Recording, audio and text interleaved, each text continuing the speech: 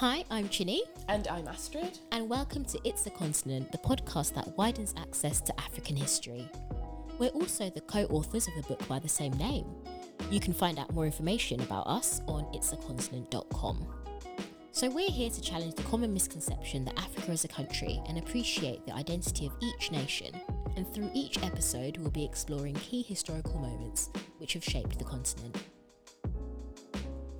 Hello and welcome back to another episode. Here we are, back again. This week, honestly, I'm trying to get into the positive, just giving myself positive energy. I am blocking all the haters. That's what I'm doing. Really blocking a lot of negative energy at the moment. What I will say is, at least today was the first day that I left the office and the sun was still out. So that is such a British thing to say. We've made it to the other side. Look, some of us have SAD, some of us have Loomies, some of us struggle.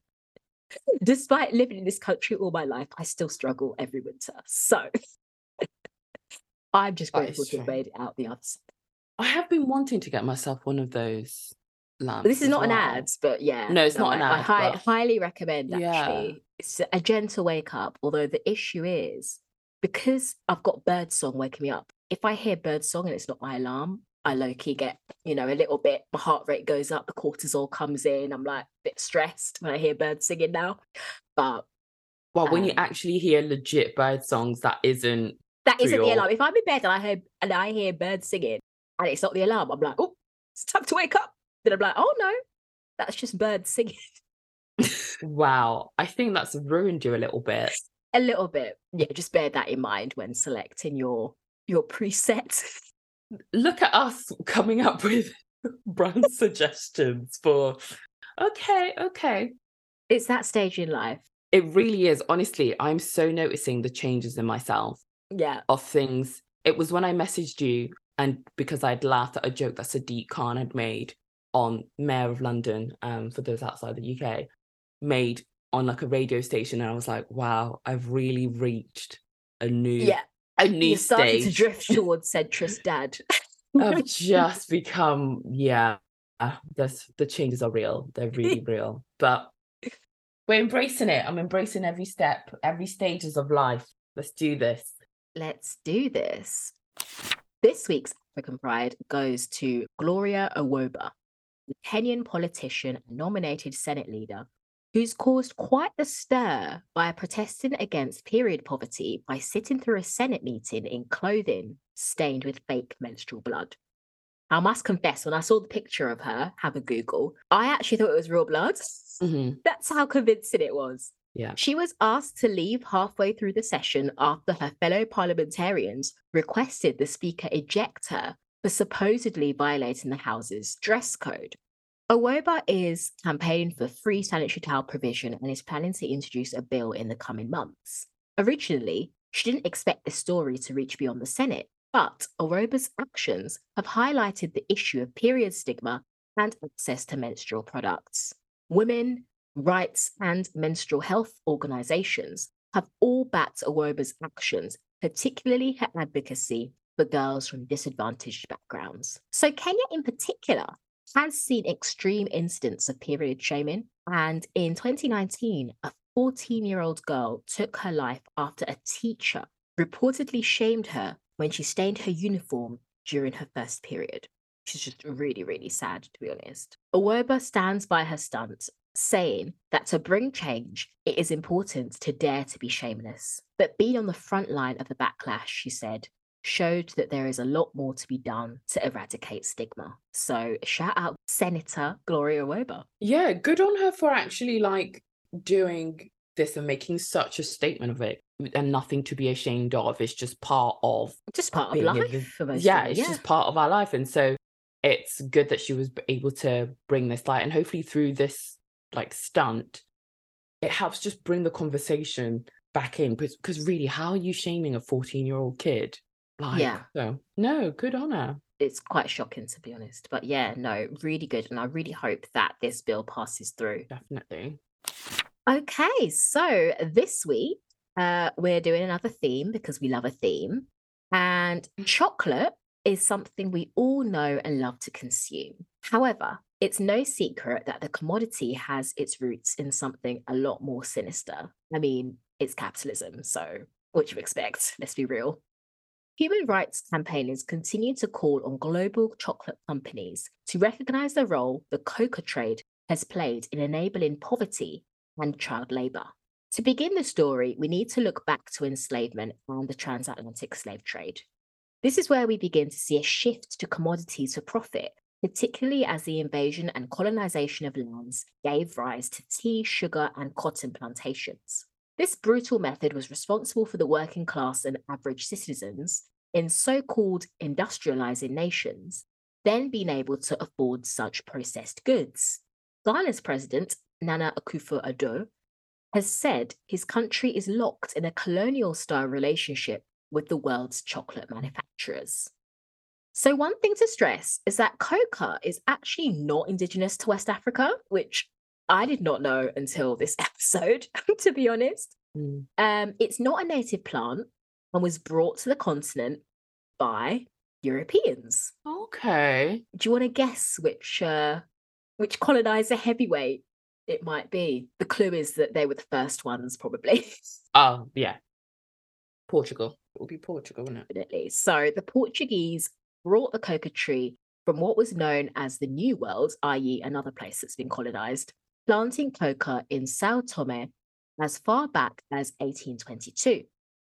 By 1870, they started cultivating the plant, and coca being brought to Western Africa wasn't an accident. Rather, it was because they wanted to grow the plant where labor was cheap or free. And this goes to show, let's be real, again, the original sin is capitalism.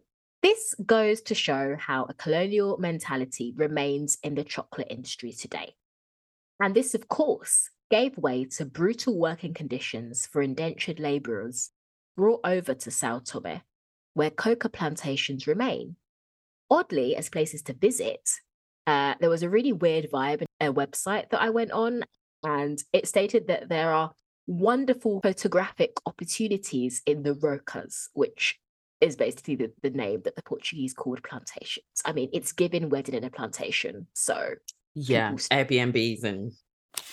Chocolate companies minimize the damage being done in local communities, assuring consumers and lawmakers that they can tackle this issue without government intervention or regulation, or so they say.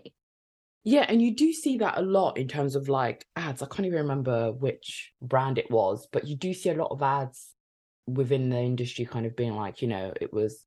Oh yeah, we take care of them. Yeah, we look after the whole end-to-end supply chain is taken care of and everybody gets paid fairly. You do see a lot of that in their ads, and also you get that little like sticker. Oh, the fair trade sticker. Yeah, they told us all about that in school. Yeah. Mm-hmm. Gosh, I did not get taught that in school. we went into two very... I didn't go to multicultural school, so... Most of Western Africa's cocoa is grown in Ghana and Côte d'Ivoire, with most child labour cases documented in the two nations. Within these areas, reports on slave labour on cocoa farms began surfacing in the media in the late 90s to early 2000, with reports of Malian boys under the age of 12 indentured to work on cocoa and coffee plantations, working 12-hour days. 12-hour, like, So, for that. yeah. Just for anyone, regardless of age. Yeah. A similar story emerged from Burkina Faso, Mali, and Togo, with evidence of children being purchased from their parents and sold to work for cocoa farmers in Côte d'Ivoire. These children were as young as 6, working 80 to 100 hours a week without pay. Consequently, they suffered from malnutrition, beatings, and other forms of abuse. These incidences of trafficking are uncommon, with undercover journalists documented children being sold for $34 each to work on a farm. Is that the worth as well? Like, not that it's easy, like, not that you would ever quantify someone's worth as a human being, but $34. It kind of also shows the desperation as well at this point, not to excuse it, but it's just quite shocking, really. One person who survived this awful ordeal said, "Some of the bags were taller than me. It took 2 people to put the bag on my head. And when you didn't hurry, you were beaten. And this is now, not that long ago that, these kids This are. is the 90s. Yeah, you have these kids just taking on such huge, no adult really should be Even be working these, like this. this, let alone a 6-year-old. Mm. How does the cocoa industry work, and how do we go from cocoa beans to chocolate? Well, the process is labor intensive and involves cracking open cocoa pods with a sharp knife or machete. The white pulp extracted from the pods are then fermented under leaves, left to dry for a week before being sold. Farmers typically sell their harvest to local go-betweens who work under contract for local exporters, selling cocoa to international traders and the major cocoa multinationals. This involves long hours in the sun, with machetes being used by those cracking open the pod or weeding. There's also pesticide exposure without protective clothing. Many children have scars on their bodies from working with machetes. This is so dangerous as well. Not only are they working long hours where they're potentially going to be tired and exhausted, they're also handling weapons. Yeah. And I just don't understand how this, to be honest, with a lot of the things we discuss, this is happening and still continues to happen and it's kind of this idea of like the adultification of these children. Yes. Why aren't they? I don't know. It's just giving me that essence of like, well, it's a 6-year-old African child. Like there's not that. Yeah, no, it does happen. Yeah. Adultification is particularly of Black children. Mm-hmm. It can have different effects. Like, for example, in this country, we do see it, for example, criminal justice system and the way that the police do handle Black children. Yeah. And here we see it in the way that these multinationals are allowing children to work these sort of hours with dangerous equipment in order to produce goods for them. Mm-hmm. And if that were to happen here, or even if there was wind of that happening here, they would shut that stuff down. Like that would not even, it would be such a massive uproar. But I think sometimes that whole thing of like the distance or just that disconnect, and also the ads we're seeing is like, oh, everybody gets paid and it's all just, all just smiling and happy. Yeah. Doesn't clearly show the realities. The chocolate industry has become increasingly secretive, making it harder for reporters to access farms, and those working on the farms becoming afraid to speak out. In 2004, the Ivorian First Lady's entourage allegedly kidnapped and killed a journalist reporting on government corruption in its profitable cocoa industry. 6 years later, Ivorian government authorities detained 3 newspaper journalists after they authored an article exposing the government's role in corruption within the cocoa sector. Yeah, there you go. So even the threat is right there in the country itself. It's not, purely from an external perspective, but it's really being reinforced by the government also, to try and protect kind of their vested interests, their definitely. interests as well. Yeah. Now, in response, the Ivorian government blames the global chocolate industry for keeping prices too low to ensure an adequate standard of living for Ivorian cocoa farmers. This does have a bit of truth in it, as cocoa farmers are unable to send their children to school and are forced to include their children in farm labour, as they aren't paid enough for the cocoa they sell. When you realise that the chocolate industry makes more than $100 billion in sales each year, I think it's quite clear that they can afford to pay the farmers. Mm-hmm. However, the government does have a refusal to do anything about it because they have a hand in benefiting from this labour. In 2005, Nestle USA versus Doe and Cargill versus Doe saw a class action lawsuit filed for aiding and abetting child enslavement in Côte d'Ivoire by purchasing from cocoa producers that utilised enslaved children from Mali. The plaintiffs were former enslaved labourers in these cocoa farms. They described how guards punished child workers who tried leaving with atrocious punishments, being forced to drink urine or having their feet cut open. And guards also beat child workers they thought weren't working quickly enough with tree branches. Paul F. Hoffman represented the workers and described them as seeking compensation from 2 US corporations which maintain a system of child slavery and forced enslavement in their Ivory Coast supply chain as a matter of corporate policy to gain a competitive advantage in the US market. Wow, we're really doing this for a competitive advantage. Imagine, like, it's just. We are injuring children and basically torturing them at this rate, from the sounds of it. Nestle and Cargill encouraged the use of child slave labor on Côte d'Ivoire plantations by supporting farmers through capital investments in equipment, training, and cash advances. They were also deliberately opaque about the process, lobbying against legislation intended to make use of child slavery transparent to the public, misleading consumers on their actions in the region.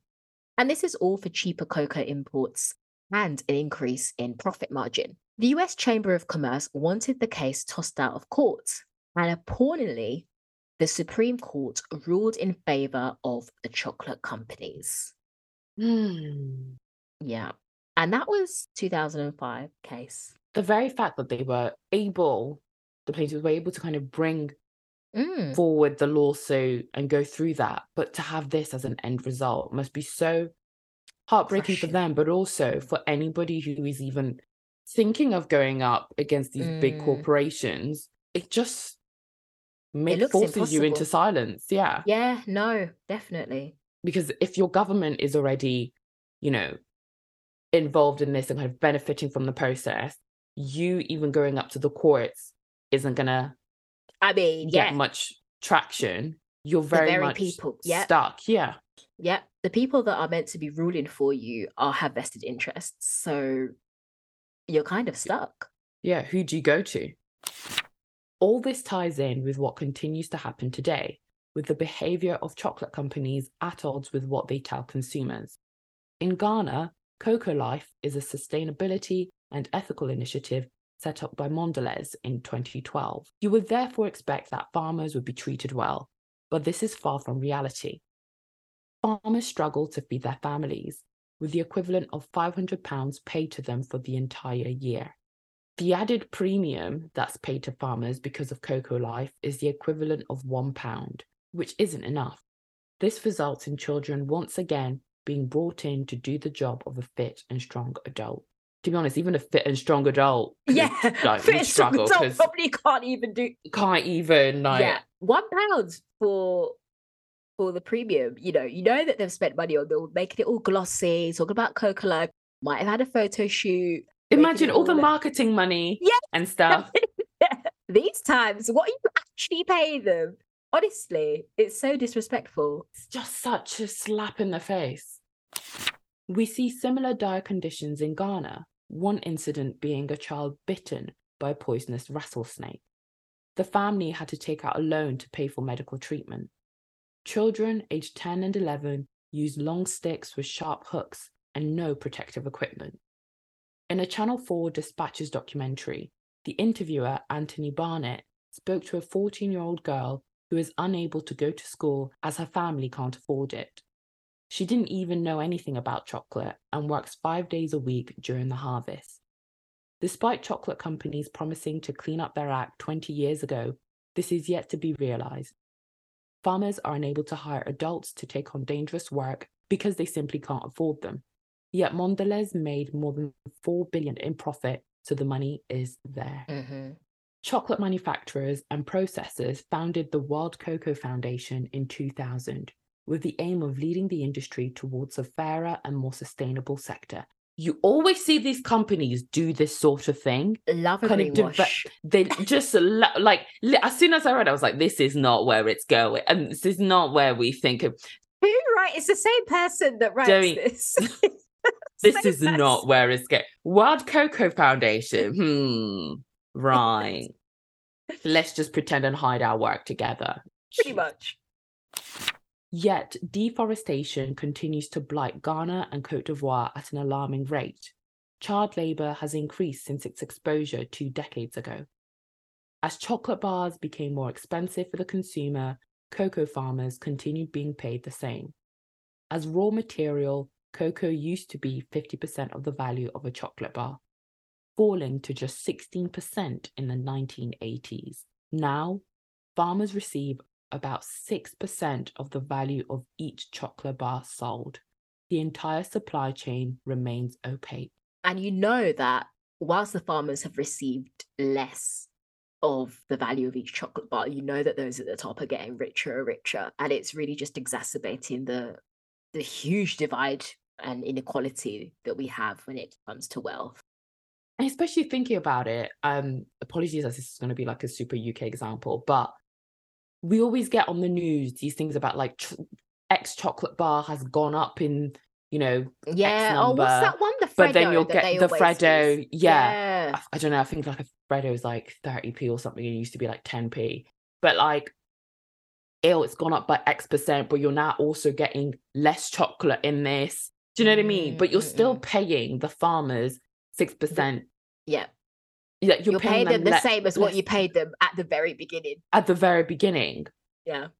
But then you're making more, like, it just, and I'm sure like consumers, like through transparency and actually making the supply chain fairer end to end, like they actually claim it currently is, I think consumers would pay more.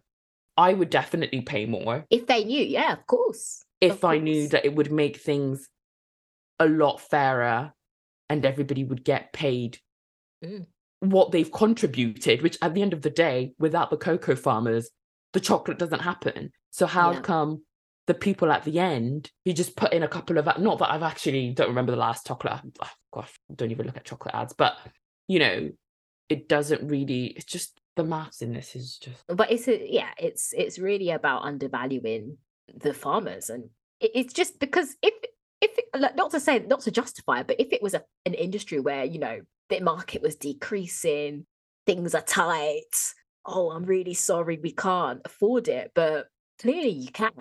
And that's the issue. No, definitely they can afford it, and I think it's a choice, right? Yeah. If you can also, and there's that idea of if you can also get away with it, and from a consumer perspective, you've done enough for us consumers not to ask any questions, because it's not really until you delve, because I'm not going to lie, I've seen those, when I've gone to the store, I've seen those green stickers where it's like, fair trade. And I'm like, oh, everyone's getting paid fairly.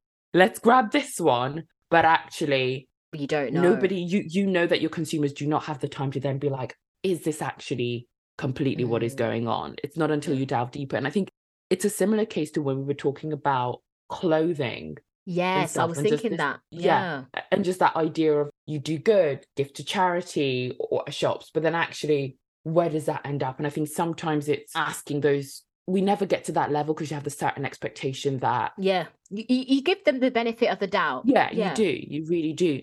But it's just really challenging. I know I'm kind of contradicting myself also, but it is also really challenging work as a consumer. Yes. But then just basically investigate everybody. Do you know what I mean? Like, trust no one. Legit, trust no one. Bring back the Illuminati era. Why no one trusted anyone. You really cannot be trusted, because else literally you'll have to, okay, what's the supply chain of this item of clothing? What's the supply chain for my bedding? Like, it just moves. Yeah. And one tactic that some companies have done is greenwashing, which we kind of see when it comes to the environment particularly. But an interesting incident took place 2 years ago. So Tony's boasted of making its cocoa production 100% slave-free, in their words. Wow, sorry, they actually said 100% slave-free. Oh, now they've said, because now together we'll make chocolate 100% slave-free. Will you join us? Let's make chocolate 100% slave-free. But of course, they're saying that now, but they had to sort of retract their statement after this story. So, they boasted of saying, but the fact that you said slave-free just makes it's like, oh, so it's normal? They claimed that the industry was dominated by a handful of chocolate giants that profit from keeping the purchasing price as low as possible. And they got the fair trade, the B Corp badges, you know and love. However, it was later found that the same company relied on Barry Colbeau, a Belgian-Swiss chocolate processor, that ended up with a lawsuit against it by 8 children claiming they were used as enslaved laborers on coca plantations. Tony's ended up being dropped from a slave-free chocolates list of ethical chocolate companies, and I will share that in the episode show notes because I think it's worth checking out.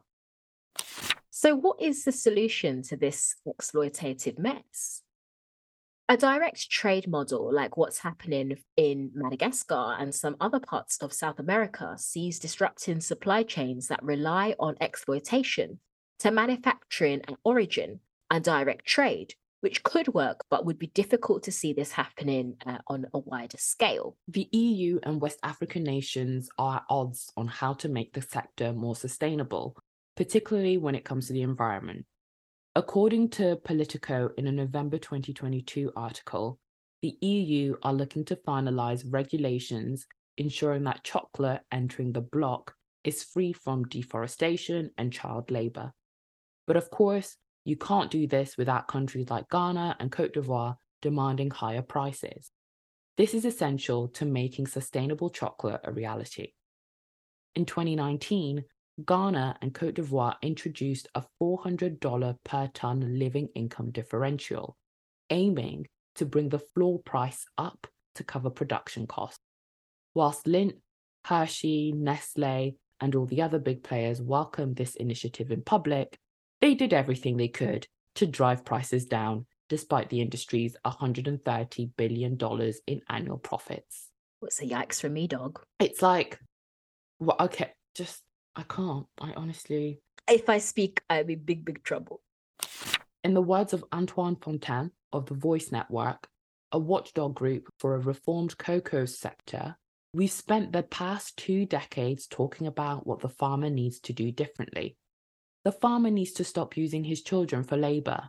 The farmer needs to treat women better. The farmer needs to grow other crops. The farmer isn't the problem.